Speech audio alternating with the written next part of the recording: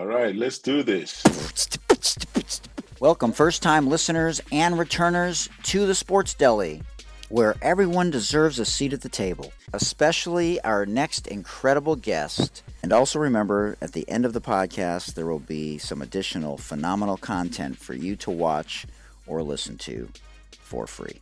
So grab your favorite deli sandwich or bagel and your favorite beverage, and let's do this together in the Sports Deli. We're so honored to welcome our 22nd professional men's basketball player, the pride of Macomb, Mississippi, professional basketball skills trainer, Brian Adams.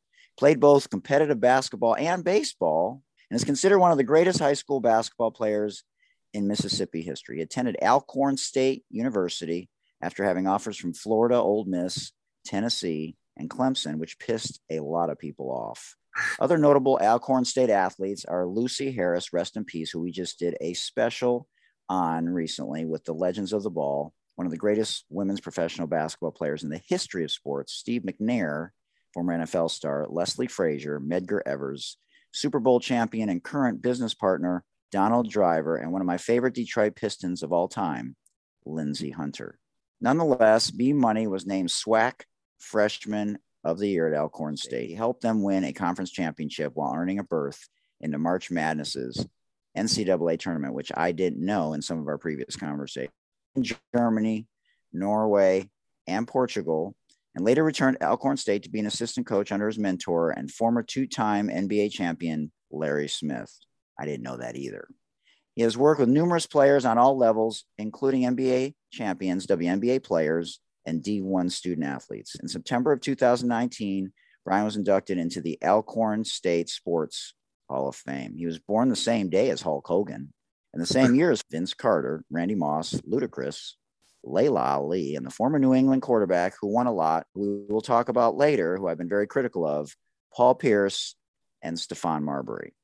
He just did a pro day for some incredible women where 4 WNBA teams were present. And his business partners are Donald Driver and Mahmoud Abdul Rauf. Incredible.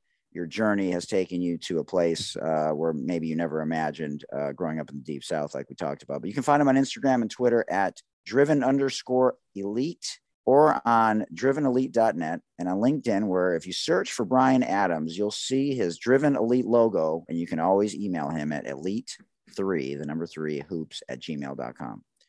Brian, man, I'm so excited that we got a chance to finally hook up, man. Much love and welcome to the Sports Deli podcast, where everyone deserves a seat at the table. And I appreciate it, man. I know we've been trying to connect for a long time, and now we finally get a chance to do so. So I'm honored. I've known a lot of people in the basketball world who have used basketball as a vehicle. So tell everyone a little bit about your upbringing in the Deep South. Well, growing up in Macomb, Mississippi, I was fortunate enough to have both of my parents involved in my childhood. My father was born in Mississippi. I was the only child growing up. I didn't have a silver spoon in my mouth. I saw some, great days, and I saw days that, there was a little struggle and things of that nature. My dad was a really good guy in the community, but he was a hustler. And, I saw some things growing up that, probably shouldn't have saw, but, I've seen, drugs and things of that nature, but it didn't take over my family.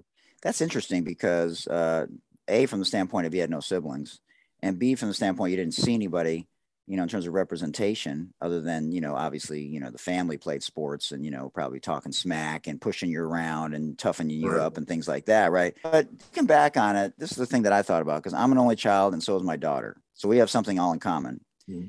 And the reason that I pushed my daughter into team sport besides gymnastic is because when you're an only child, you don't know how to share. Right. And so when you look back on it, do you think that that's something that was invaluable to you in terms of not just self-sacrifice and life skills, but that you really understood how to be better at understanding the greater good and what servitude really means? Yes, for sure. And also, when you're the only child, and you going out in the yard when your friends and stuff not around, you learn how to compete against yourself. You know what I'm saying? So I'm out there, in my front yard, I'm playing shadow basketball. I'm Magic Johnson. I'm James Worthy. I'm Kareem. I'm going up against the Celtics. I'm facing Bird and McHale and Parrish. And, and I'm just talking, like I'm Brent Musburger, you know what I'm saying? Like I'm old school NBA on CBS, and Oh man. I learned how to compete against myself first, you know what I'm saying, before I can compete against anybody else. We didn't have skills trainers back then, right? We barely had televisions and VHSs, Right. and like we had to use the naked eye to learn moves. Right. Tell everyone how tall you are and what kind of player you were. I'm 6'5". I had a late start growing. My mom was 5'2". My dad was 5'9". Wait. Did they skip a generation? What in God's name happened? You sure they didn't take the wrong kid?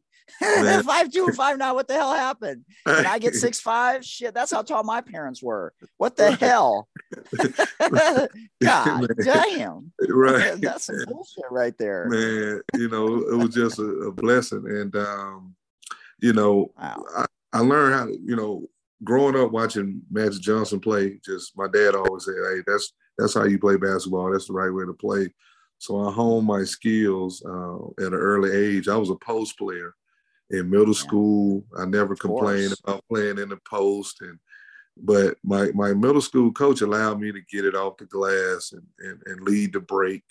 Wait, hold on a second. I just, people that are watching or listening, you got to understand, back then for a middle school coach to allow a 6'2" post player to grab and go, to get a rebound and push the ball up the floor is so rare, was so rare back then. And probably was a big reason why, you were so successful, because you were able to play multiple positions back then instead of just get it to the point guard, right?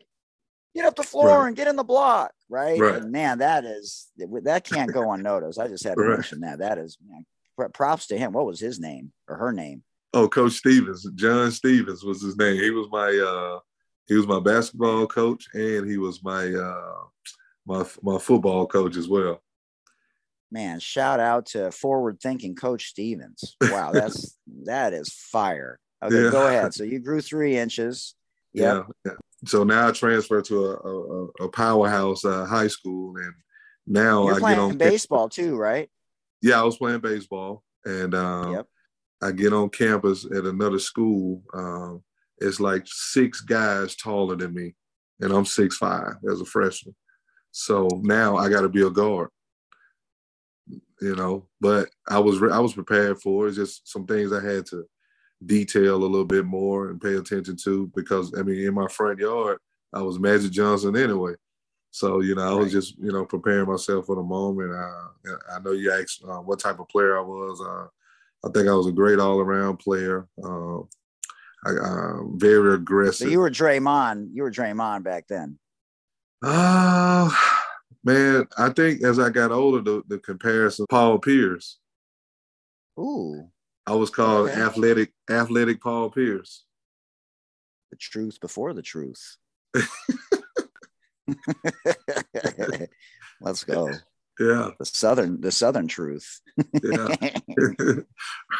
That's amazing. That's awesome, man. Did you have sellout crowds for the games? Oh man, it was in high school. It was crazy, because the school I attended is called the Piney Woods Country Life School. We lived on campus in high school. Like I lived in the dorm in high school. It was a school like Oak Hill, but it's in the South. Yeah. And our games, man, it was must see back then. Like it would have been must see TV. Crowds follow us everywhere. Wait, did they film the games? Yeah, they filmed them. I got some film. Yeah, I got footage. I got some footage on YouTube, bro. I haven't. Oh, you do? Oh man, I gotta get the links for that. I gotta send it to you. Oh man, you gotta send it to me. So when Andre Rison was on the show, right? And Andre Rison played both basketball and football and ran track, right? So, but when he was at Flint Northwestern, he's a Flintstone. Yeah. So when I was a freshman, I went to Flint Northwestern during my freshman year when the varsity, they won the state championship. So they had Terrence Green, they had Andre Rison, Glenn Rice. This team was loaded. Glenn Rice's brother. They had other guys. This gym was 3,500 strong an hour before the game. this place I'd never seen anything like this in my life. It was, and it was a gym where it had the bars in front of you. Yeah. So, you put your feet up, old school gyms. Yeah. I mean, this play, it was like Cameron Indoor. It was shaking. Wow. I mean, these fans were going nuts. Andre Rison had an alley-oop. I mean, and we lost the game, but we ended up winning the state championship. But man, I had never been an experience like that before, and it really changed my life in terms of the love for the game, man. So yeah, the crowds can really, man, get you hyped. Did you cut your hair like the same day for game day? Like, yeah, sometimes we'll go ball and things of that nature, man. Hey, one thing Isaiah Thomas said a few months ago, they did this special in Chicago. He's like, man, I don't care what you did in college or what you do in the NBA. People will always remember what you did in high school. Mm-hmm. So tell everyone not only what it was like then, your younger self, but looking back on it now, right? You were exactly where you were supposed to be. You made the decision that you made. We can all kick ourselves for things that we did. Hindsight's 20/20. Right. But tell everyone the reasons why you made the decision that you made to not go to a Power 5. I started seeing before me, like some of the best players that ever come out of Mississippi, like myself, they would go into these schools and they would ride the bench. Now, were they better than me? I don't know. Was I better than them? I don't know. But I just looked at it like, man, these guys not playing, like, that can happen to me. I felt like I was being fluffed a lot, you know what I'm saying, throughout the recruiting process. So the guy from Alcorn, Sam Weaver, he never thought that he couldn't get me. He never thought that. So when I go to these big camps, ABCD and in New Jersey and Kreider Camp in Cincinnati, he right there. People don't even know about ABCD or Metro Index or Garf at Nike. Right. Man, those things are gone. Wow, you went to ABCD. Man, that's amazing in Jersey. Yeah. And it was so much I've never talked about that on the show, man. But those camps back in the day, that's where you went. Oh, man. If you went to ABCD, you went nowhere. Or Nike. Nike. You had, if you considered one of the best, you're supposed to be there. And like I say, man. Wait, who was there? In my class? Yeah. It was Kobe. Mike Bibby, Shaheen Holloway. Shaheen Holloway, the coach at St. Peter's right now? The one that just took his team to the Elite Eight. He was a baller back then, too. People don't even know about him. They just know him as a coach of St. Peter's. Man, wow. Wait, did you go up against Kobe? If I did, this is what's crazy, man. When you're in high school, everybody's back like then, that. Too. Yeah, so everybody's like that. And if I went up against him, I don't even remember because, he the man, I'm the man. Nobody thought it would turn out the way, it turned out. But, man, you don't even be thinking about that. Well, he was young then, right? He was young. Yeah, we were going into our senior year of high school. And, man, that camp was amazing. And I came out of there a top 20 player in the country. I didn't even think I played well, though. And by me did you dunk on anybody? A couple 360s. Yeah, a couple of 360s, man. That's about it. That's hilarious. Yeah. Oh my God, I want to see film on that. I have to send it, man. Oh my God. Yeah, I mean, just coming, from where I'm from, small town, and you look up and read a magazine, and you the number 18th ranked player in the country. Like, man, that's crazy. I never played for the coach that recruited me. He resigned and went to Iowa State. So I ended up getting a coach that that knew nothing about me. And so we just had to, I made that decision, and there was no transfer portal. So I had to say, hey, look, I can either leave or stay here and figure this thing out. We were talented. It wasn't like we were getting blown out. Like we beat some schools like SMU and nearly beat LSU the year they went to the Sweet 16. So this is what's crazy. John Brady was the coach then, and he was from McComb, Mississippi. Wow. That was before. Okay. Right. He's from my Wow, hometown. that's crazy. Wait, so he Yeah, knew you? yeah, he recruited me. That's fascinating. Yeah. Wow. So you helped your team go to an NCAA tournament. What was that like, man? Who'd you guys play in the first round? We played Stanford, and what's crazy, my Wow. after Jordan camp, I decided not to take a medical red shirt. That's one of the biggest athletic mistakes that I ever made. You know, if I have any regret about my career, just not taking that medical red shirt, that probably cost me some money. And I've never not played basketball, so that's why I didn't red shirt. Like I never had to be like a cheerleader. You know what I'm saying? And Well, man, they it didn't was rehab people back then the same way that they do now. oh no, So I it would have was been, I would have been healthy. You know, hell yeah, I yeah. definitely would have been healthy. But man, we knocked some teams off that year and Wow. played Stanford. That score was tied with 3 minutes left, and we lost by 12. Man, it was.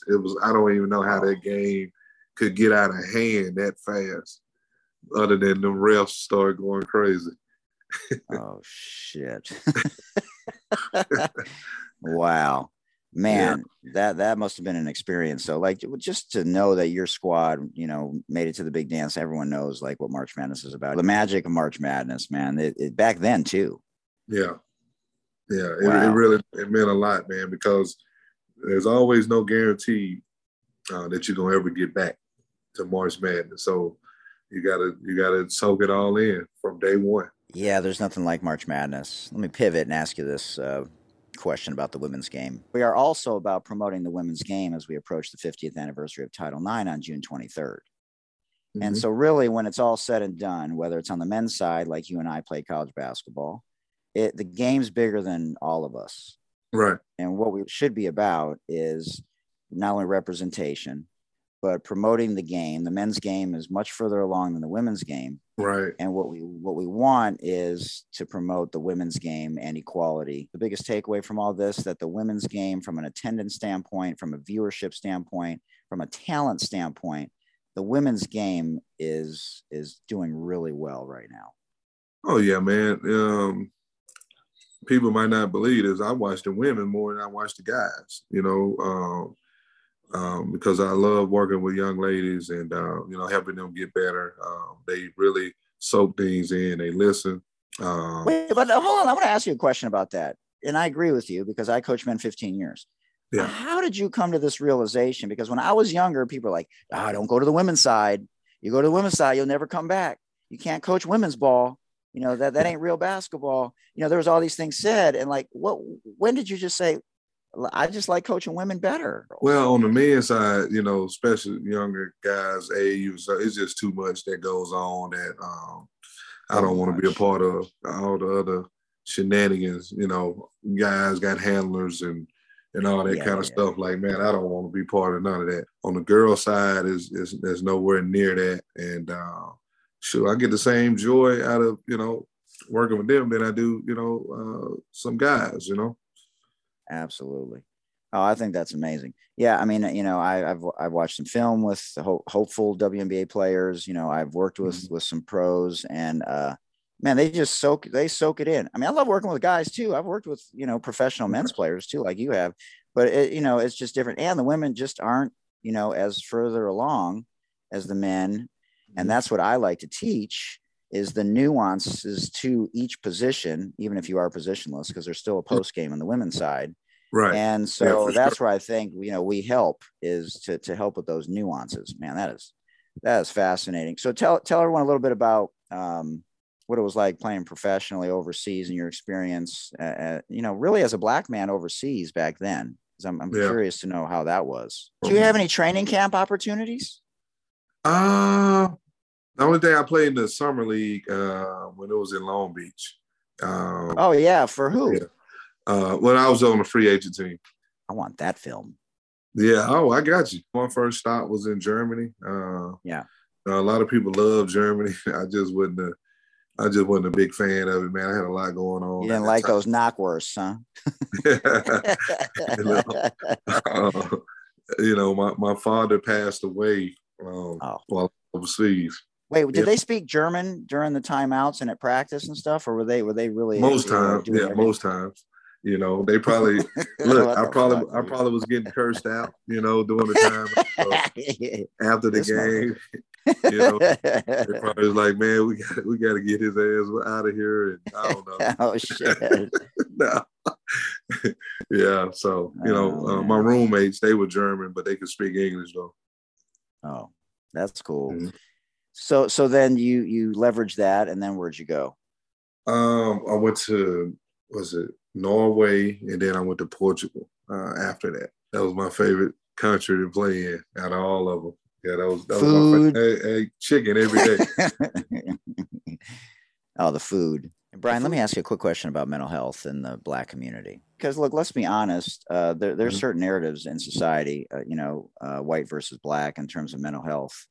But were you around teammates that you were concerned about, or that looking back on it, you should have done more, or now in the space of mental Right. health, where so many more people are outspoken about it, whether it's DeMar DeRozan or Liz Cambage or Meta Sanford Artest or whoever it is, do you see things differently now in a good way?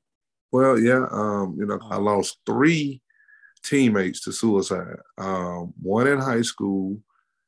oh, He did it, after we got out of high school. Then I lost two college teammates that were roommates as teammates.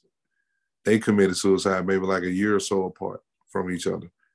oh, So some players, man, when it's over, wow. not saying I don't know what was the reason, but sometimes when the career is over and the lights go off, you know, some people can't accept it that it's over, you know, and go I into had a the funk. form. Yeah, no, well, they probably been in a funk a lot longer than just that, but that may Oh be the yeah, trigger.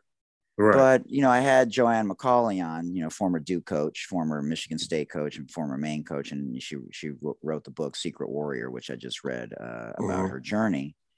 And it's fascinating because she coached for almost her entire career with bipolar, Uh-huh. and so she talked about how it's like blood pressure medication or cholesterol medication. Some Right. people are imbalanced. Now, I think Right. we're over medicated as a society for certain things, but there are certain chemical imbalances that, especially, wouldn't you agree in the Black and brown community, that if we just can not we, I'm not part of the Black and brown community, but if you normalize it in that space, in those spaces, that it could help a lot of people, with depression or bipolar, instead of getting roasted or feeling like you're Right. an outcast in your families and in your communities. Right. I believe so. Because one thing about it, man, we don't know what people be dealing with throughout the day, each and every day. So it's a lot of people out here that need help, and they don't know how to reach out, for help and things of that nature. I mean, I tell people all the time, like, even with counseling, man, there's nothing wrong with, I think, my opinion, to sit down and talk to someone, seek Mm. professional, help if you can, So I mean, I know even with myself, I try to sit down, and if I got any issues and things of that nature, sit down and talk to somebody, and and try to become a better person, be the best person I can be, towards myself and towards people around me, towards my loved ones, and stuff like that. But I think, like you say, if they normalize, things, man, and help people, that'll be great. Man, do you understand how important that is? Not that I'm the one to tell you this, but man, as a black man, like, to hear that. I mean, is that something that people around you know? Do you tell the kids that? Do you tell the parents that? Like, are you influencing other black parents, to say, hey, there's nothing wrong with what you just told me, or do you stay away from that kind of thing? Because I just think Uh, it's different coming from you. yeah, it can be. Then you got to be, some, Delicate, yeah. this time, this day and time, you got to be a little. But what about the pros? The kids, I understand, they're minors, but do you talk to the pros and say, man, you need to talk to somebody. You're not going to maximize your potential if you're going to try and play in the W or whatever, or Right. D1 basketball, if you don't get your shit together. Right. Well, I talked to him more about just, staying clean and just outside of your game, man, Yeah. you gotta be the best person that you can be, and you don't want to get labeled and Yeah. categorized, like once they label you as something, man, it's gonna be hard to shake. It's gonna be Yeah. definitely hard to shake that. Or you do something stupid on social media. Right. So, how did music impact you growing up? Oh man, I'm a music freak, man. I'm Man, I sure on had that treadmill over your right shoulder, you listen to a lot of music. that Peloton. I got the Peloton over there. Let's go, baby. Yeah, Is man. Peloton going to make it? I'm hearing some things about Peloton, man. I don't know, but my best friend, the one that I told you about, Yeah. she's an assistant coach at Kansas State. Uh-huh. She's got one too. She loves it, man. Yeah, Peloton. My wife got the Peloton, and I just got to get used to as a tall guy riding that doggone bike like that, because it's you got to wear biker shorts and stuff like that. Right. Because it's And the shoes are hey, special. hey, it's not like there's not a huffy. He said a huffy, the banana seat. That ain't no banana God. seat. Oh hell no, no he didn't. Wait, so who was your Well, favorite? gr- Young rappers. growing up in Mississippi, we had no rappers, so I had to listen to everybody. But Wow. man, when I first heard that Raising Hell, Run DMC, and Oh Eric B and Rakim man, paid in full, I damn near let the lost my mind. rhythm hit him, baby. I almost lost it when I heard, Raising Hell Oh man, and paid in full, man. Like, golly, like that's timeless masterpiece. phenomenal lyrics. It wasn't just the voice and the beat. It was the lyrics were brilliant, man. Oh man, timeless. Like it was just timeless, man. Timeless. I think it was Jahidi White, and he came on the show and he talked about how music allowed him to go to different countries. That how it was for you? Like you were just feeling like you could experience the world, even though Oh you yeah, were, man. in the deep South. Yeah, music moves you, man. Just the beats and the lyrics, Mm-hmm. and things that that relates to you, and maybe some things that you got going on in your life. So yeah, man, it was amazing. Oh man, that's great. Because I don't think people realize, white people especially, how much of trends, music trends, fashion trends are influenced by people of color. Right, And really that's where it started for the right, longest, for several decades. right, Whether it's Timberlands or Max Julians or Fila's or LSA's or mm-hmm. Nikes or wearing clothes a certain way, like that's where it starts. Right. Oh man, so let me ask you a question. You saw all the sports leagues to pivot here Mm-hmm. after the murder of George Floyd and Right. Colin kneeling, and one of your business partners is Mahmoud Abdul Rauf, the former Chris Jackson from Louisiana State University. I believe he played with Shaq one year. Yeah, Shaq and Stanley Roberts. And Stanley Roberts. Yeah. Amazing. And so Mahmoud was one of the first. I mean, I had somebody from the 68 Olympics on my show, my former high school cross country coach, who was part of the group that protested in 1968. Uh-huh. And, Muhammad Ali, Jim Brown, there's been a lot of people. But in the NBA, we don't know about many people other than Craig Hodges and Mahmoud, who both were sort of whiteballed after they Right. protested. Mm-hmm. And so when you watch Colin Neal, knowing, what you know now about Mahmoud, what did you think when the women did what they did to change 2 elections and force Kelly Loeffler out, an owner? And Uh-huh. when you saw Colin Neal and Bruce Maxwell in baseball, and when you saw, and where are we now with it?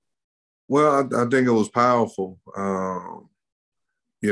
especially with the young ladies, the move that they made, and it ousted, an owner pretty much, out the league. Oh, And I thought it was authentic, and I thought it was genuine. You know what I'm saying? With Cap, you know, he spoke out on, social injustice, and it cost him. It cost him his career. I think he don't have any regrets about what he did. And then it came to light. He kneeled, and then next thing it was already going on. Police brutality, and then it just amped up. A little bit after that. Because I remember, back in Mississippi when the cops almost beat my uncle to death. You know what I'm saying? Like, think about whoopings you was getting back in the 70s and 80s and 90s when there was no dash camera. Right, man. So but no, man, I think Nothing. right now it was a powerful movement, and it helped in a lot of ways. I think if coaches care about the whole person, there's a better shot. And on the women's side, I think you would agree that the women's coaches care about the whole person a little bit differently than they do on the men's side. I mean, that was my experience anyway. There's still hardcore, a lot of hardcore coaches on the women's side, but I think if because you have to care about the whole person now. I mean, you have to take into consideration the mental health aspect and the culture on and the court. Otherwise, you ain't got a shot in hell. Right. Well, if you don't care about the whole person, and they got this thing called this transfer portal, that'll probably be your last. You out of here. That'll be your last year coaching that person. That's classic. Yeah. Let me ask you a question. So I saw this story. I don't know if you saw this. So this is obviously Coach K's final year. Uh-huh. And I don't know if you saw this. So he had some work done in his house about 40 years ago. And the guy who did the construction, he had a special needs brother. Mm. His name was Steve Mitchell. And his only wish that first year was a ticket to Cameron Indoor. Mm-hmm. And Coach K obliged and said, he can sit behind me. Wow. And it changed this kid's life forever. And every year, this guy, Steve Mitchell, wrote Coach K a letter and said, can I come to a game? And for 37 years, he let him sit behind the bench for one game. Wow. And he just passed away. But I'm just wondering, because we want to impact lives, right? And we talked about how the game is bigger than us. But have you come across someone who, obviously you impact people. You're helping people at the highest level, which I want to finish with. Mm-hmm. But if you influence someone in a way where you're like, they came back later and they were like, you have no idea, like you remembered your high school coach's words. Has anyone come back and said, man, you have no idea what you did for me. You saved my life. You changed my life. And I can't thank you enough for what you did for me. Oh yeah. I mean, just being honest with players and, authentic. Telling, being authentic. That's the word that we need to start using a lot now. Just be authentic and communicate with them and let them know, hey, this is how it's going to be when you get to college, no matter what level, Power 5, low D1, the work ethic and things of that nature, going to class and stuff. So I was honest with them. And then they come back after that freshman year, hey, coach, man, you wasn't lying, man. You told me it was going to be like this. And what I got to do to get better. So, yeah, man. Yeah, I've had several players come back and, and say positive things that have, helped them. That's awesome. Do you like coaching post players better or guards? Man, this is what's crazy. Like as a player, I was a small forward, so I had to do everything.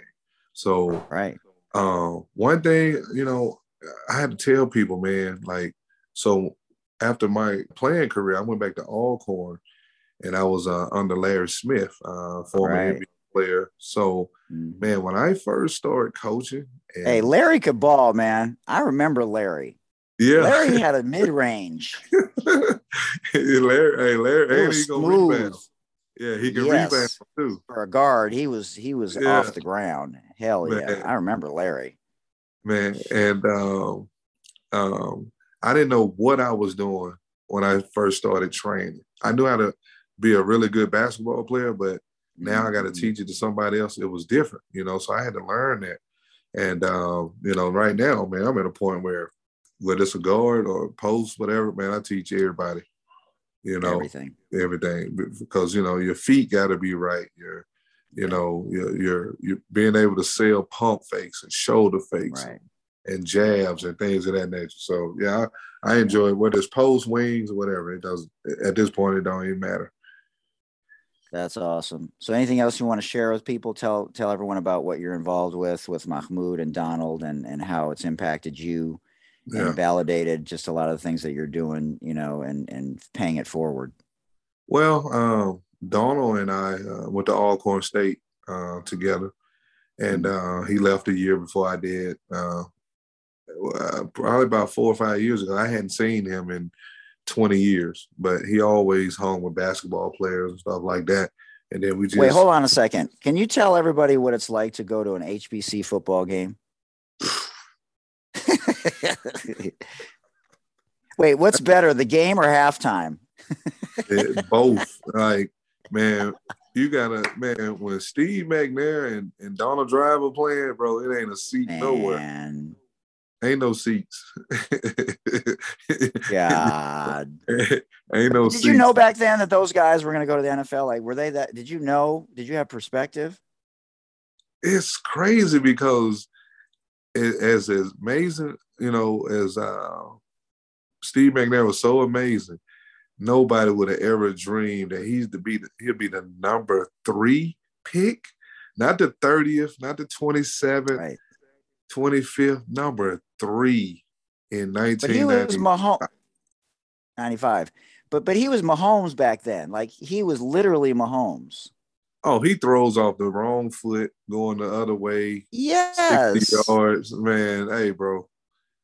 In person, I've never seen no football player better than him. I've seen, guys on TV, but like Yeah. when Yeah. you saw it in person, man, I can't He was even so explain. good.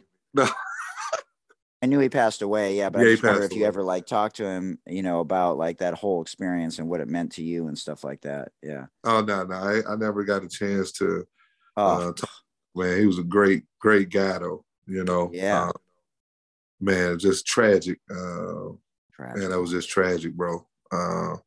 And then with Donald, man, you talking about a guy who loved basketball, and then he was a Olympic qualifier for the 2000 Olympics. Yeah, he qualified for the high jump in the I Olympics. know. So, um, Crazy. yeah, man, we linked back up, man. It's been great ever since. And I shared this story not too long ago about Mahmoud. Yeah. So I had never been to a college basketball game before in my life, and my cousin took me and my other cousin to New Orleans, Louisiana, to watch Georgetown versus LSU, and that's the first time I, had knew anything about, Chris Jackson at the time, and when I saw him, that's when I realized, man, somebody from Mississippi can actually make it. And then you fast forward 30 years later, I built a relationship with his best friend. His best friend links me up with him, and I get an invitation to his Jersey retirement. Now we business partners, man. Like you can't even make this stuff up, man.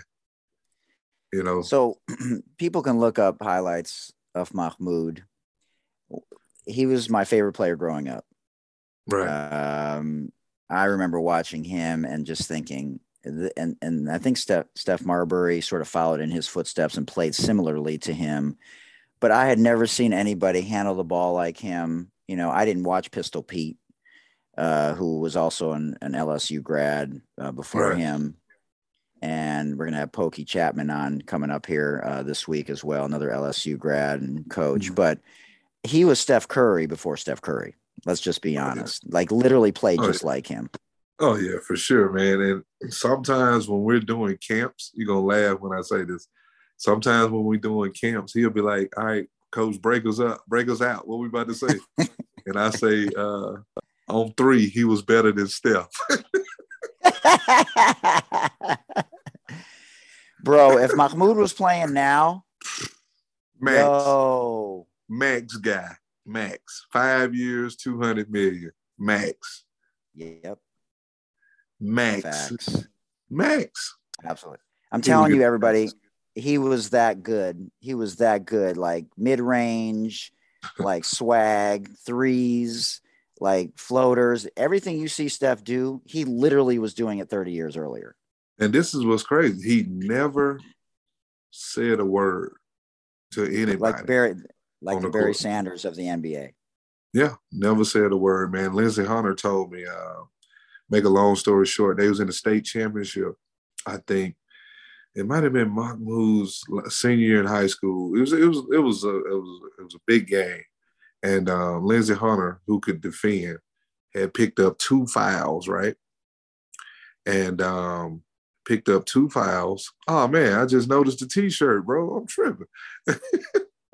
So Yes, I'm wearing Mahmoud's yeah. shirt, and it says "Stay true." Oh man. Oh, that's Yep, love, man. I And got him, and I got you. Yep, and Hanif and uh, everybody else, and oh and yeah, and man. and, and the NBA, the NBA. Take a look at that. What you did to him. Unbelievable, man. And but yeah, man, back to the story. So Yeah, Lindsay. Yeah. Lindsey picked up two fouls early. And the guy, they subbed the guy out for Lindsey. Lindsey grabs his teammate, I think he said at the scores table. He said, bro, whatever you do, don't say nothing to this man. Okay. So the guy gets in the game. Oh, The guy gets in the game oh no. and says, yeah, what's up, All American? Yeah, let me see it. You dumbass. Said, let I me see it. told you. I think he said he either went from 12 or 18 straight points. He asked for it. He said, let me see Oh it. shit. That is priceless. Oh, man. That's crazy, bro. Crazy stories, man. There's only a couple guys that I look forward to watching back then. Obviously Larry and Magic and Dr. J. Yeah. But man, when I was watching Chris Jackson, man, I don't care what I was doing. I was like glued to the television. And Kevin Johnson was another one for whatever reason, Yeah. because I teach his move, the KJ that nobody really uses in the Oh, NBA yeah. even still today. The Oh, little yeah. He subtle would dunk on side KJ would plyo dunk on you, push. too. Dunk on you too. Crazy. All right, let's get to the rapid fire, fascinating stuff. So, but let me ask you: have you've heard Mahmoud talk about some things? I know he's been on some podcasts and stuff. We're trying to get him on this podcast, but you know what are his thoughts? Reflecting back on it, if you've talked to him, because it's still happened up until 5 years ago with Colin in the NFL. And and I think now people are allowed to be outspoken, but it went on for whatever 25, 30 years after what he did. Right. I think with him, man, everything he did was ahead of his time. His game was Way ahead of his ahead. time, and his movement was ahead of his time. And what he stands for, is timeless, man. And we don't really get into it much, but I think some things are in the works that he'll be able to tell his story. You know what I'm saying? And people in Mississippi, we just feel like that was our Michael Jordan, and we felt like we got robbed. And this guy, just what he stands for and his humility, towards people. Melody. Oh man, it's just a person you want to be around, and the kids that I bring around and they love to be around him, man. But let me ask you your opinion about this, because I think this is a white issue at this point. As you know, I've been very critical of Tom Brady, Eli Manning, Peyton Manning, and Blondie, Aaron Rodgers, because they haven't been more outspoken as white influencers, in the space of social injustice. And I think the Right. NFL has sort of been fraudulent in the movement, to be quite honest with you. The NBA and the WNBA have been more at the forefront. So Right. do you care? Do you think black people care if Tom Brady, if Eli Manning, Peyton Manning, and Blondie were to speak out consistently about social injustice? You like that Blondie reference, huh? Boy, Do, you do, do, crazy. do you think it would influence white people if they spoke out more? Because I can't stand Tom Brady at this point, between all his millions and hundreds of millions, and speaking out about everything except Black Lives Matter. Right. I think some people care, some people don't care, and you have some people say, well, maybe he feels a certain way behind closed doors, but they will say, well, why he doesn't say anything publicly? I think But people, all four of them, not yeah, one of them. yeah. I think in the black Like, and come brown on, man. community, people would probably embrace them even more That's if, what I'm saying. they came out and, made a statement. But that's not, I don't see that happening. And, me being in that part of that community, I can care less, if they did make a statement or whatever. But, you just never know how these guys feel about certain things. And now we never know, if someone told him not to speak on certain topics or it's going to be Right. a problem. I mean, what problem? Yeah. Give me a break. What problem is Aaron Rodgers, Eli Manning, Peyton Manning, and Tom Brady going to have at this point? Right. Like, give me a fucking break. Right. Like, that's my stance on the issue. Yeah. And so it's just, I will not stop talking about it, and I will not stop criticizing them until they start doing more. And now that Tom's back, and the shit that pisses me off, among other things, is that Tom announces his fake ass retirement on the first day of Black History Month. Like, you couldn't announce your retirement on a different fucking day? Yeah. Like, you got to take one of those 28 days? Yeah. Man, get the fuck out of here with that bullshit. Yeah. All right, ladies and gentlemen, that is the end of the podcast. But if you love the very famous rapid fire this or that segment of the podcast, that is next, right here in the Sports Deli. All right, food in Mississippi or Portugal? Oh man, the sip. Wait, do they have? I mean, this ain't real Southern food, but do they have Waffle Houses in Mississippi? What? How many? There's wow. Well, I just thought it was more like the Eastern Seaboard. I didn't know Mississippi had. Yeah, they got a Waffle House in Mississippi. Wait, do you like Waffle House? Oh yeah, for sure. I like waffle. I think I like that. But wait. In the morning or the evening?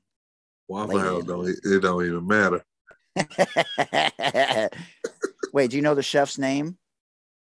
At the Waffle House? Yeah. No. Oh, okay, it ain't like that. But wait, with like steak and eggs or what? What's your favorite dish? Grits? Oh, I get the All American with with grits. Wow, and I don't have my co-host on here to talk about the All American. See, he always talked about the All American, how it's not on the menu, but if you ask for the extra waffle and whatever for $1 more, they'll double everything. Yeah. Steph Curry or Isaiah Thomas? Ooh. Steph has no finals MVPs. I'm going to go with Isaiah. Zeke was amazing. Phil Jackson or Greg Popovich? Phil Jackson. Pat Summitt or Geno? Pat. I love it. All right. So in 5 years, where do you see yourself with what you're doing now with Mahmoud and Donald, or doing something else? 5 years from now, I see myself hopefully prayerfully still healthy. The business has, grown globally. Mm-hmm. Yeah, you ain't washing no dishes. Yeah. How have you navigated COVID, and what did it teach you about yourself being in the space that you're in, the healthcare field? I had COVID, when, before it all, the vaccination and all that stuff, man, and it was a brutal time for me. Okay, so if you could have any 5 people at your dinner table, past or present, dead or alive, but you can't know who they are. I met Jordan, so he don't count. Wait, how was that? Was he just like whatever? Oh, it was great, man. I got to send you the footage. Oh man, that's awesome. He actually responded to me and said he would be interested in possibly coming on the show. And then I haven't heard back, obviously, but I'm pretty sure it was him. It was a ghost account, but the way that the language that he used, I don't think it was somebody else. Yeah, I don't know how I found it. Yeah, it was crazy. Magic Johnson. Well, I never met Madge. Nah, I just never ran into him. Wow. Yeah, I would say Magic Johnson, Andre 3000. I'd love to meet him. That's 2. I would say Muhammad Ali. That's 3. Yeah, that's a popular one. Man, Marvin Hagler. I would have loved it. Wow, marvelous Marvin Hagler. Yeah, Marvin Hagler. I wonder what it was like, to just be around him. That's Wow. 4. And I would say number 5 would be Bird, Larry Bird. Wow. I'd love to meet Larry Bird. Yeah. That's crazy. Yeah. Andre 3000 is a rapper for those of you guys that don't know. So wait, but well, who would be the first female at your table if you could choose your first female? Probably Oprah. Oh wow. Yeah. Her mom, I mean, not her mom, her aunt was my English teacher in high school. Wow, for real? Yeah. Oprah Winfrey's aunt was my Wow. English teacher. Yeah. That's fascinating. Is she still alive, her aunt? That I don't know. I mean, she was kind of, maybe like 60. Oh, back then, yeah. Yeah. So that's been almost 30 years ago. So, yeah. Yeah, absolutely. Anything else that you want to share? We've been in 29 countries. We've had a lot of amazing guests, and I always love this. And what you're doing is amazing, not only with your day job, but, just generational wealth is important to me. Being an ally is important to me. Being a connector, I wouldn't say, as I've said before, I'm not an influencer, not yet anyway. I hope to be, just so that I can be more of an influence in the white space to educate and mobilize and use my resources and platform to pay it forward. But what you guys are doing to create representation and generational wealth, especially for you three incredible Black gentlemen, is amazing. And there's a lot of people in those spaces, little kids and boys and girls that are watching you guys and seeing that it's possible. And I think that's amazing. Well, Mahmoud and I and Donald as well, we trying to make this a global Right. event. When you have 2 guys like that, there's no way that it couldn't be global. Yeah. Yeah. Right. Yeah. So at some point, we just trying to figure out where the first global event will be. Yeah, well, I think the United States is a great place to start. Yeah. You could go to China. I mean, Right. Maybe incorporate Stephon Marbury. I mean, you Right. know what he did Right. overseas. I mean, you bring him into the mix, a little bit just for that overseas piece. Right. Holy moly! I mean, Yeah. he's an icon over there. Oh yeah, for sure. I mean, he's an influencer online too. If you watch some of his content on Instagram and stuff, I mean, he's got a huge following. Mm-hmm. Just my input, just a thought. Right. Really wanted to, send some love and flowers your way, because what you're doing in the basketball space in particular, I think, is phenomenal. And anything about the pro day? How did that go? Were you surprised 4 WNBA teams came to that? Did you I have been expect that? I have been in contact with teams, and I Yeah. have been sending players to Europe. My first 2 years, and I built it to where, not I built it, we've built it to where it's been phenomenal. Now I train girls that's on the draft board, so that made that helped a lot. And it got coaches to come, and then I'm gonna send you the article, HBCU SI.com, the Sports Illustrated part of they did an article this morning, so I'm gonna send it to you. Oh man, it made Sports Illustrated. That's phenomenal. And Oh man, that's awesome. Great stuff. Well, with the WNBA expanding in the future, not only in terms of teams but roster sizes, yeah, and hopefully we keep a lot of these players home instead of sending them overseas. Obviously, prayers to Brittany Griner and her family, and hopefully we'll see her back here in the States sooner rather than later. Terrible situation going on right now there. Right. Yeah. All right, bro. We'll talk soon. Much love, much respect. Thanks for coming into the Sports Deli, where everyone deserves a seat at the table, especially BA. All right, man. All right, man. All right, peace. Okay. All right, there you have it, ladies and gentlemen. We will now begin the outtakes and the additional content that we're bringing to you for free right now. What's happening, bro? Is the lighting good and the stuff like that? The blinds behind you, you should point the blinds in an upward position. Let me see. Because if they're down, the light comes in, but if it goes up, you know what I'm saying? It ends up being Oh, I Is it can. better?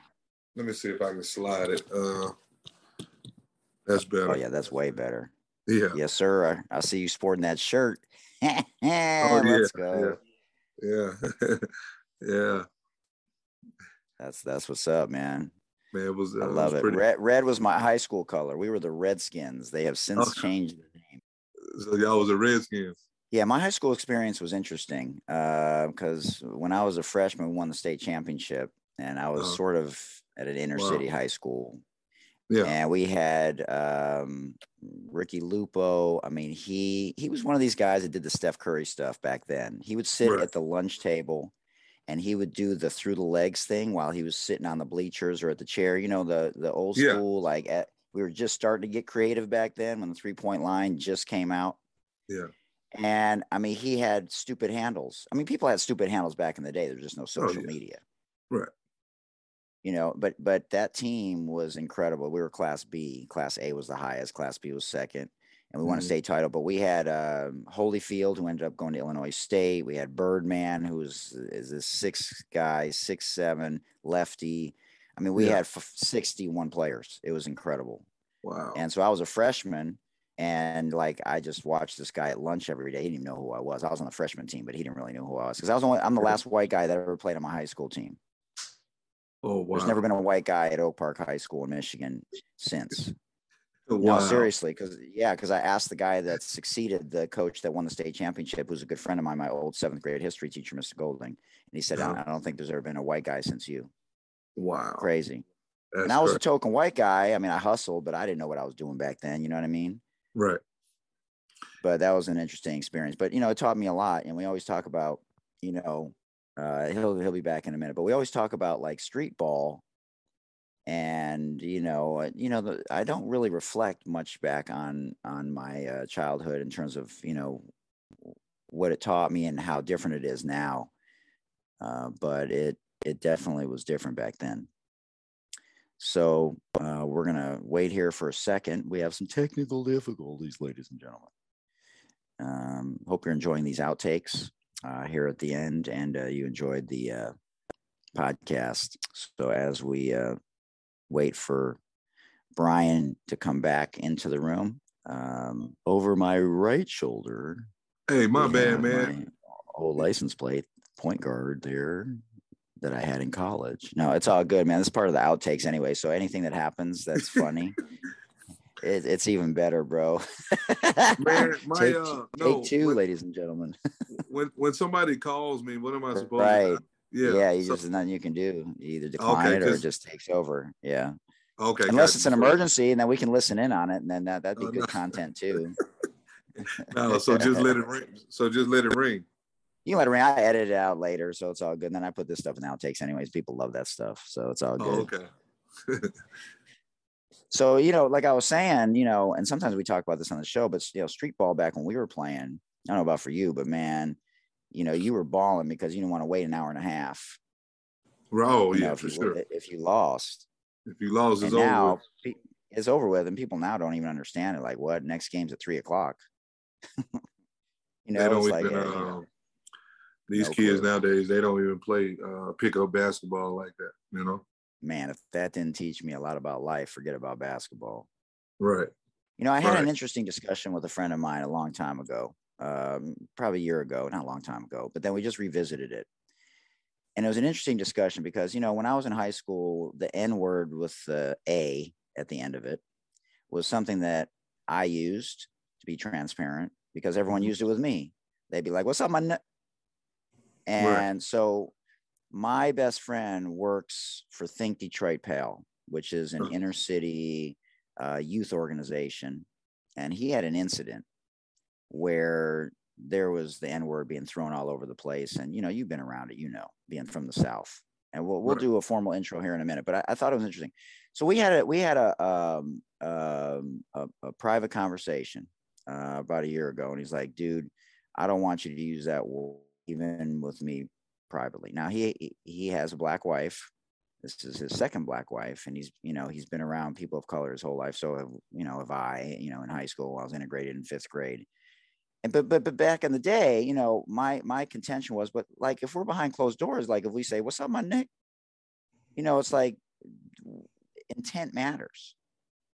Right. You know, but he said, you know what?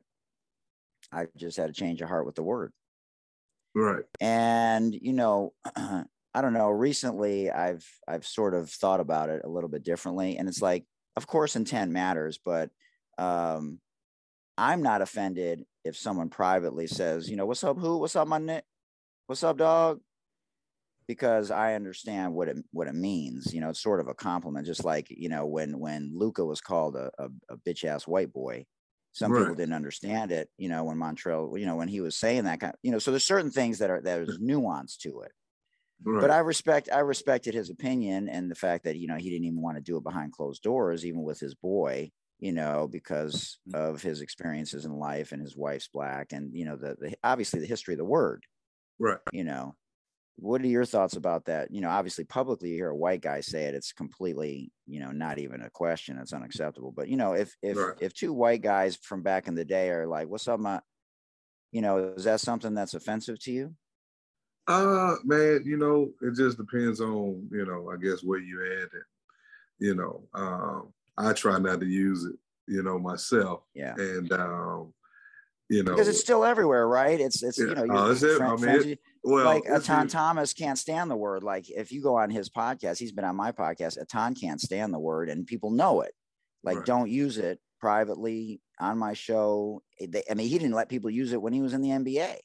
Right. So, like, I get it. I think I've just become desensitized by it, or it was such a normal thing in high school that I just was like, right. And I always wondered, like in professional sports, you know, how often is that word used, like in a practice setting and things of that nature. I think one of my mentors, I know when he was in the NBA coaching, I know he didn't allow it. You know, they make you run or something like that. You know, if it was used and, you know, stuff. But at this point, you know, so many, like I'm around a lot of kids, and you know they use it. You know what I'm saying, towards other ethnicities and stuff like that. But I just, you know, I don't really like it. But hey, I'm from the deep South, so you know how we feel about that. Yeah. I mean, I never allow any of that stuff, sagging, the N word, you know, none of that, even the, you know, the NIGGA version, you know, in practice when I was a head coach, like none of that stuff Right. was allowed. It was just more of an interesting discussion behind closed doors. And, Right. you know, I guess it goes to the point when you're behind closed doors, that's really where you got to have these new narratives for really going to change people's minds. So, right. you know, it was an interesting discussion between two white guys, you right. know, from growing up in the, you know, 70s and 80s and 90s. Mm-hmm. All right, I'm gonna do a formal intro, and then we will rock and roll with the Sports Deli today. And I'm excited, very excited to have. We got 4 podcasts in the next 2 weeks, so it's a busy time for us. But you're batting lead off, so you know I'm very excited about that. Appreciate it. All right, and anything later, just let me know. We can add it in or edit it. It's all good, man. But okay. Very, very excited. All right, everybody. But he moved to my grandparents moved to Oakland, California, Vallejo area when he was like maybe 2 or 3. So he spent like 30 plus years in the Oakland, Vallejo area. And then he came back, met my mom, you know, they had me. You know, I was the only child growing up and stuff like that. And I never, you know, went that route. And that's one of the things that made my parents proud, is that, you know, I could have went left, you know, but man, when I started getting influenced, you know, by my uncles and stuff like that that play sports, and, you know, I come from a sports background, you know, once that took over my attention, you know, it was just going to be hard to go astray and do the wrong things, you know, because even though I've never seen anybody like make it to college and play and pros and stuff like that, I still just, you know, I just had my talent and I had my dream. Like, okay, I don't know how I'm gonna get there, but I'm just gonna, you know, keep believing in something that I can't see right now. But just, you know, I learned a lot of core values, you know, from my parents, just how to treat people, you know, how to be nice and things of that nature that led over to, you know, when I started to grow up a little bit. And, you know, so that's the other thing that I find fascinating is, you know, maybe it wasn't the right time. You know, European style basketball was just, you know, probably ahead of our time, Right. quite honestly, in terms of the way they played, the fluidity of the game. You know, both you and I are skills trainers. and we understand that better than anybody. But I find it amazing that people back then learned the things in the way that they did, because they're, you know, what are you going to do? Pause a VHS machine? You know, you hit the pause button, you're going to be late. Right. You're going to miss the move. You know what I'm saying? Right. No YouTube, there's no phone, there's nothing. Right. You know, so we were learning things back then, like just like you said, shadowing and just, you know, watching other people out in street ball and stuff like that. So that's amazing that you I think if I would have been from like a major city, LA, New York, Chicago, I wouldn't even went to college for sure. That's amazing. So when you went to Elkhorn State, so you chose Elkhorn State, coach is obviously very happy. Now, was your non-conference, because my good friend Kevin Brodus is at Morgan State right now. And obviously I've known a lot of people over the years, just like you do in the coaching business, because I've been on the men's side 15 years, and this is my 15th year on the women's side. Uh-huh. And so, you know, those schools, the HBCs that you're talking about, the historical Black colleges versus, you know, the PWIs, the predominantly white institutions, they play a lot of non-conference games against the PWIs, against the Power Fives to make money. Right. And occasionally there's an upset. So, but did you guys do that? Did you have that as your formula to play, you know, some of the Power Fives in the non-conference to make money and just get better for conference play? Yeah, we did, you know, play those money games to, you know, generate funds for the school and things of that nature. But man, we were talented. Battle Oregon, real tough. You know. Let me ask you a question. I'm sure you watch both the men's and the women's NCAA tournaments, just because you coach men and women. Yeah. Did you watch the interview with Gino yesterday? No, I missed it. You know, I've heard him speak about not only professional basketball skills trainers like us, you know, and he's always said that he's for them. He just wants them to teach people how to win. Right. You know, instead of dribbling 9 million times and, you know, not having an understanding of team basketball and those types of things, which I appreciated and I agree with. You know, you got to teach people how to win. Right. But, you know, he's been to, don't quote me, 14 straight Final Fours and 16 straight Elite Eights. And, you know, I heard him not only after the game, but with Scott Van Pelt. And, you know, I always am interested in, you know, whether it's Coach K, you know, or Gino, you know, or Muffet McGraw, when they reflect back on their careers and you know, how humble they are, even if they've had moments, you know, because we're all competitive, right? We all talk shit, you know, we all have beefs or rivalries or whatever it is. And so I just thought, you know, I listened to a lot of coaches during the pandemic. I don't know if you did. They had those free clinics on the NABC, and I listened every day for a year. And I learned a lot from those coaches. You know, I don't agree with all of it, but I like to listen to people with different opinions because it makes me a better person, better coach. Right. But it was interesting to see Gino crying. And, you just talked about an injury. And they've had more injuries this year, arguably, than any team in the country. And for them, obviously, if they don't have Paige, they're not going anywhere. Let's just be real. Right. He's the best player in college basketball. I don't care what people say about Caitlin. They're both great for the women's game, but I just think Paige is a generational player. Mm-hmm. That's just me. Right. And so, but anyways, I don't know what your thoughts are about Gino. You know, if you think he's the greatest women's coach of all time, or, you know, obviously he's good for the game in a different way. But he's just, you know, the way he responded was just all about the girls, you know, those young women. And he just tried to deflect every chance he got, you know, to make it about them. And that's what I took away from it. Well, I mean, you know, I know he's considered one of the greatest coaches of all time. You got Pat Summitt, you know, so, you know, it just depends on who you talk to. Who you ask. No, I understand. And I've had people on the show that have criticized, you know, and everyone has their opinion about, you know, these coaches. And we don't really know people, you know, fully. Right. And you and I know things that other people don't know just because we're behind the scenes a little bit, but it's somewhat lucrative, right? When you're going overseas back then. Oh yeah. I mean, you know, the pay was good and, you know, it's not like NBA and stuff like that, but it was good, you know. So they could only have 2 Americans? At that time, I was the only American on that team in Germany. And Man, my point guard was like 15 years old as a That's pro. crazy. A lot of people that have come on have talked about depression and Mm. suicide. My father committed suicide when I was 9. Mm. And Shea Hillenbrand came on and said that, he was a Major League Baseball all-star and he was on his deathbed, and because your identity is often tied to your whole life, which was playing sports. Right. And so were you accepting of the fact that it was over and that you had to move on, or was that a hard period for you? Man, I had a great high school coach, and he always told us that this is going to end one day. So, You remembered that. Yeah, I remember that. So when I reached the age of 30, I said, man, if I'm not in the NBA, I'm sure I could have played another 4 years. But when I reached 30 and I said, if I'm not in the NBA, I'm done. And when I said I was done, there was no, man, I'm going to, go off the deep end and anything like that.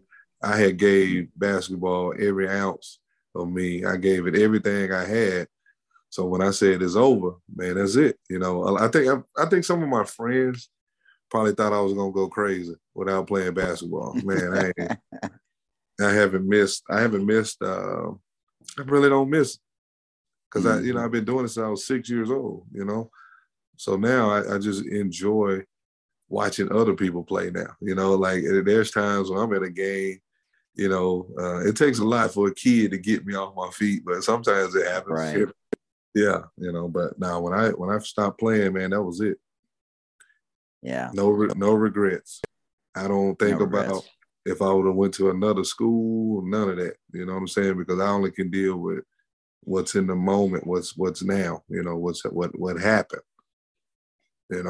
Yeah. Well, that's a credit to your upbringing, your parents and your high school coach, like you just mentioned, because a lot of people don't have that, and to fall back on or think back on, Right. when they're transitioning.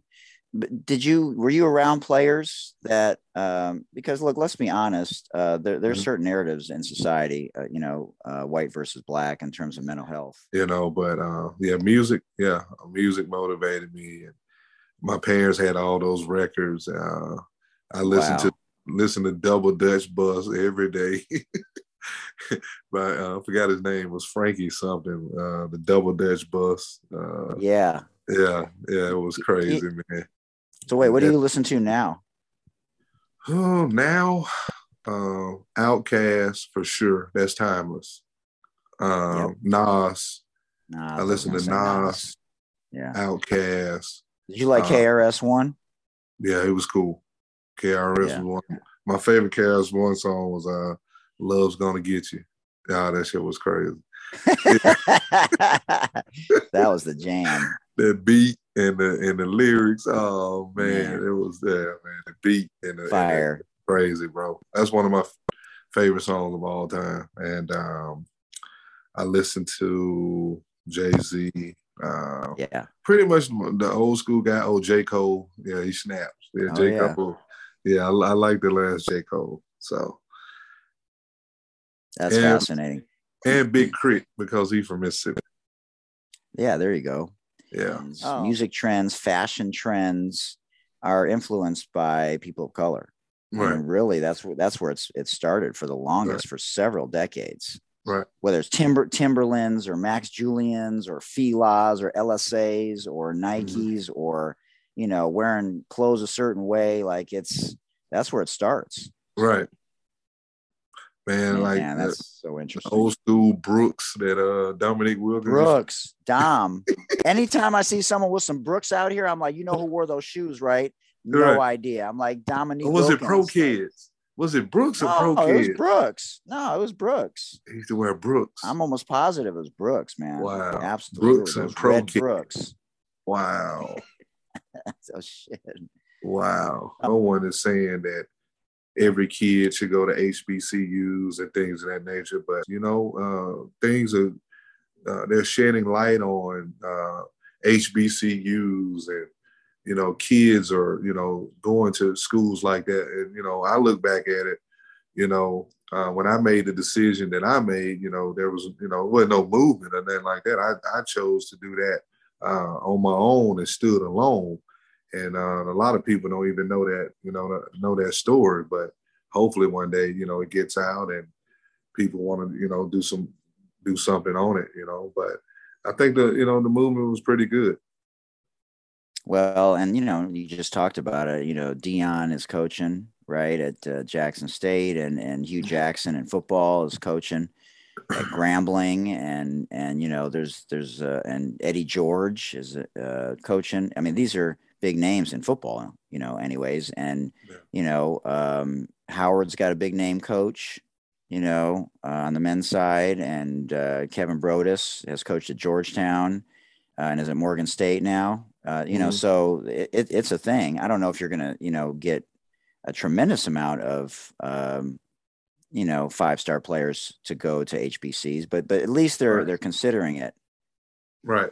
Well, I would say, man, we always talk about it's not a level playing field, which is not, but man, when you're in this business and you listen to some of the conversations and things that go on, it's almost like it's why is it frowned upon if a kid decides, hey, I want to go to a HBCU? What is, what I'm saying? Like, I can only imagine when Travis Hunter, signed with Jackson State, what his inbox, people were saying in the inbox and what was said. I saw what was said on Twitter, and I can only imagine the things that were said about me at the time, but there was no social media. So I'm glad, there wasn't no social media then when I made that decision, because it was definitely frowned upon. But man, like we're adults. Like, how can you get mad at a teenager for making a decision that has nothing to do with you? Like, you're not going to run one sprint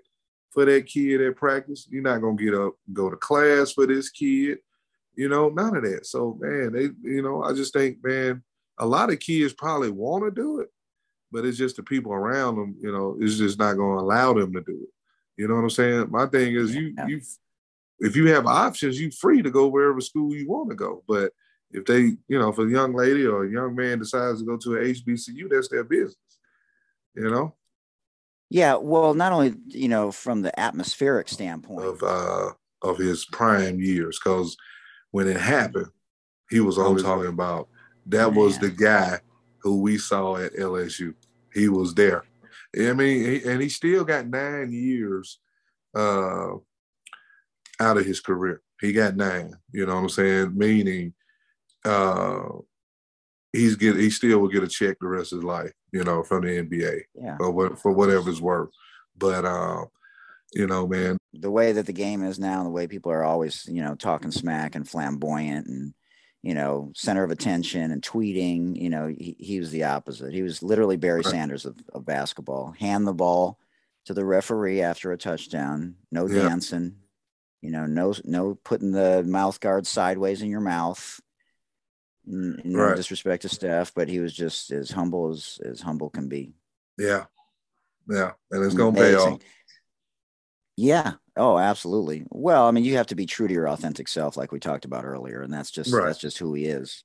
Right. But let me ask you your opinion about this, because I think this is a white issue at this point. Obviously things are better for the Black and brown people in America, but there's still a lot of issues with healthcare, and a lot of other things, from the police to, we had an insurrection. There's still a lot of craziness that's going on. And we're living in crazy times, and with Ukraine and all kinds of other stuff. But I've been very critical, and you're not in the football space necessarily, but you are in the Black space and I'm in the white space. And I realize that people can do whatever they want to do. But okay, so you got a couple of Mississippian baseball players, Dave Parker or Dennis Oil Can Boyd. Who is your favorite Mississippi baseball player? Favorite Mississippi baseball player? Man, probably I would go with Oil Can Boyd. People don't know about Oil Can, man. For the Red Sox, boy, he was a great pitcher. Wait, should Pete Rose be in the Hall of Fame? Yes. Favorite basketball player of all time? Jordan. On the women's side? Women, I would go with Cheryl Miller. Wow. I hope she's doing okay. But when I saw her at Cal State LA a few years ago, man, she Mm-hmm. didn't look good. Mm. She looked very disheveled, and I don't know if she had a relapse or what, but man, I hope she's okay. But she was phenomenal. Cheryl Miller. Oh, okay, gotcha. Yeah, Yeah, I yeah, didn't know anything about her, other than yeah, just yeah, basketball player. Yeah. yeah. No, she's a phenomenal player. But yeah, she went, I think, with you know some other things extracurricular wise. Dave Chappelle or Richard Pryor? Man. I would say Chappelle because that's more, Your time. yeah. But man, that Richard Pryor on Sunset with the red suit on, man, that shit Oh was my crazy. God. Oh man. What about Eddie Murphy or Chris Rock? Speaking of red and raw, Eddie Murphy. man, Delirious was my favorite Yeah. stand up ever. Wait, what'd you think of the Chris Rock Will Smith thing? Oh man, I try to stay away from that whole like But I see, try to this is my thing. They both apologize though. So right, I appreciate the fact that they both publicly right. apologize. The one thing that Yeah. bothers me, man, I just hate that people just that's all they talk about. Like I try to stay out of people's business on social media and stuff like that with celebrities and things of Yeah. that nature. I didn't even know it happened because I was asleep. And I woke up and saw it. When I saw it, I just kept it Everywhere. moving, like, man, leave these people alone. Yeah. Best mama joke. Your mom is so dumb. I told her it was chilly outside and she went inside and got a spoon. Oh, Your mom is so dumb she brought a spoon to the Super Bowl. Or your mom is so dumb she went to the dentist to get a Bluetooth removed. oh my God. Man, I don't think I have any good mama jokes, man. You say that you say that in Mississippi, man, they gonna Will Smith your ass. That's right. Oh shit. Okay, best basketball joke. Why'd the chicken cross the basketball court? He heard the ref was blowing fouls. Oh wow. Wow. Or where is a basketball player's favorite place to eat? Where? Dunkin' Donuts. That's not bad. That was all right. Yeah. Let's see. Favorite golfer? Do you like golf? Yeah, Tiger Woods. Yeah. What was your favorite TV show growing up? Man, I would say Different Strokes. Wow. Out of all of them, that's amazing. I loved All in the Family. Yeah, Sanford and Sons. yeah. Sanford and Yeah. Son was cool. Yeah. Actually, like Chico and the Man. Remember Chico and the Man? Nah, I don't remember that. Wow, Chico and the Man was great. It followed Sanford and Son. Empathy or forgiveness? Yeah, forgiveness. Favorite movie of all time? Do you have a favorite movie? Favorite movie, man. It's probably between like it was so I can't explain it. Like it was so gangster, but it really didn't have a whole lot of killing in it. Carlito's Way, the first one was just yes. man. That movie was so player and gangster, bro. That's my favorite. That's classic. That's my favorite. Candy or popcorn at the movies? Popcorn. Butter? Light butter. I feel you. So you're married. So wait, vacuuming dishes or laundry? Which one I like? Yeah. I'll do the laundry. Let me ask you this question. You have a day job, and for your day job, COVID affected you in a lot of ways, right? Well, just being proactive and responsible around others, just trying to keep myself safe and healthy, and then just watch what I got, going on around me because I work with a lot of different people. I work with kids, I do things with adults and all kind of stuff. So man, because I had COVID, when before it all, the vaccination and all that stuff, man, and it was a brutal time for me, going through that and experiencing that, man. It was tough. But can you tell everyone just about how our frontline workers are heroes? Oh yeah, people man. don't know about. Tell us a story about some of the frontline workers, or one story that you're just like, people don't have any idea about, wearing a mask for 12 hours as a doctor or as a nurse, or just, triple masked or whatever you got a good story? Uh, man, I have to be a little careful because of the Yeah. laws and things of that nature. But no, I think just man, that's wearing that mask and shield and things, when it first started, like all day, man, it kind of made things difficult, hard to breathe and things of that nature, man. It was tough. It Yeah. was tough. Yeah, but Shout out to all the frontline workers, man, oh yeah, for for sure, real. man. Yeah. I Okay, was so if here. you could have any, yeah, Yeah, it's been a crazy 2 years. It's been a crazy 2 years. Yeah, yeah. and hopefully we're getting back to some level of normalcy.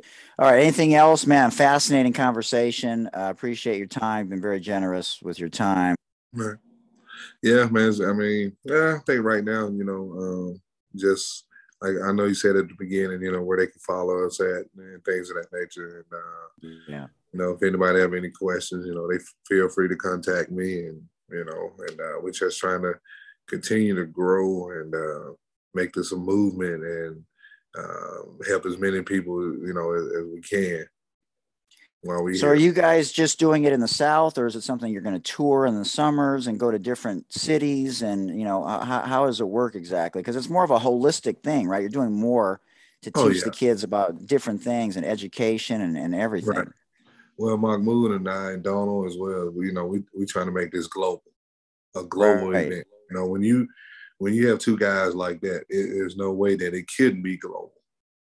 You Yeah. know, yeah, Right. yeah. So at some point, we just trying to figure out where the first global event will be. Yeah. Well, I think the United States is a great place to start. Yeah, Yeah. You could go to, you could go to China. I mean, right, maybe incorporate Stefan Marbury. I mean, right, what he did right, overseas. I mean, you bring him into the mix, a little bit just for that overseas piece. right. Holy moly! I mean, Yeah. he's an icon over there. Oh yeah, for sure. I mean, he's an influencer online too. If you watch some of his content on Instagram and stuff, I mean, he's got a huge following. Hmm. Just my input, just a thought. Right. All right, man. Much love. We'll talk soon. We always talk, everybody. Like we're homies now. Yeah. We've been talking, and I was just really wanted to send some love and flowers your way, because what you're doing in the basketball space in particular, I think, is phenomenal.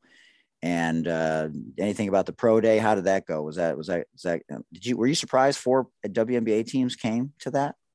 Um, Did you expect that? I have been in contact with teams, and I Yeah, have been sending players to Europe. My first 2 years, and I built it to where not I built it. We've built it to where it's been phenomenal. Now I train girls that's on the draft board, so that made that helped a lot. And it got yeah, coaches to come. And then I'm gonna send you the article, HBCU SI.com, the Sports Illustrated part of yeah. they did an article this morning. So I'm gonna send it to you. Oh It man, made Sports Illustrated. that's phenomenal. Yeah, If it's okay with you, I'll incorporate that into the video version on that's YouTube fine. so everybody can see it. Yeah. Yeah. Yeah, you Oh check. man, that's awesome. Great stuff. Well, with the WNBA expanding in the future, not only in terms of teams but roster sizes, Yeah, and hopefully we keep a lot of these players home instead of sending them overseas. right, Obviously, prayers to Brittany Griner and her family, and hopefully we'll see her back here in the States sooner rather than later. Terrible situation going on right now there. right. Yeah. All right, bro. We'll talk soon. Much love, much respect. Thanks for coming into the Sports Deli, where everyone deserves a seat at the table, especially BA. All right, man. All right, man. All right, Thank there you. you have it, ladies and gentlemen. Yep, Brian Adams, professional basketball skills trainer, trying to get their business to go global with Mahmoud Abdul Rauf and Donald Driver. Remember, Black Lives Matter. Stop the Asian hate. Stop the bullying, and please contact your local and state politicians for any marginalization or injustice that's happening individually or collectively with any group. And until next time, remember, Takes a village. Much love, everybody. Peace. Deli, thanks for sharing space with us today. We truly hoped you enjoyed that amazing interview. Remember, everyone, Black Lives Matter. Stop the bullying. Stop the Asian hate. Contact your local and state politicians for any inequalities, for any individual or any group that's being marginalized. Also, everyone, we want to raise awareness for those individuals that are currently imprisoned for non-violent offenses, in particular those with long-term sentences that are disproportionate, in particular to those people in the Black and brown community. And I want to send a shout out to 40tons.co. 40 Tons is a socially conscious cannabis brand, and they're a social enterprise using the regulated cannabis industry to fight injustice, in particular for cannabis prisoners. So check them out again at 40, the number 4, the number 0, tons, plural, 40tons.co, because what they're doing in the cannabis space and being a socially conscious company is truly incredible, and they have my full support. And also wanted to remind all of you, if you're having a tough time, you can always call the Suicide Prevention Lifeline, and that number is 800-273-8255. That's 800-273-8255, and they are available 24/7, 365 days a year. You can also always check me out on Twitter, Instagram, and on TikTok at Mike Hootner. Thanks again to our amazing sponsors, Breaking Tea, Sport RX, PSK Collective, City Lokes, and Moolah Kicks, which you can see right here up on the screen.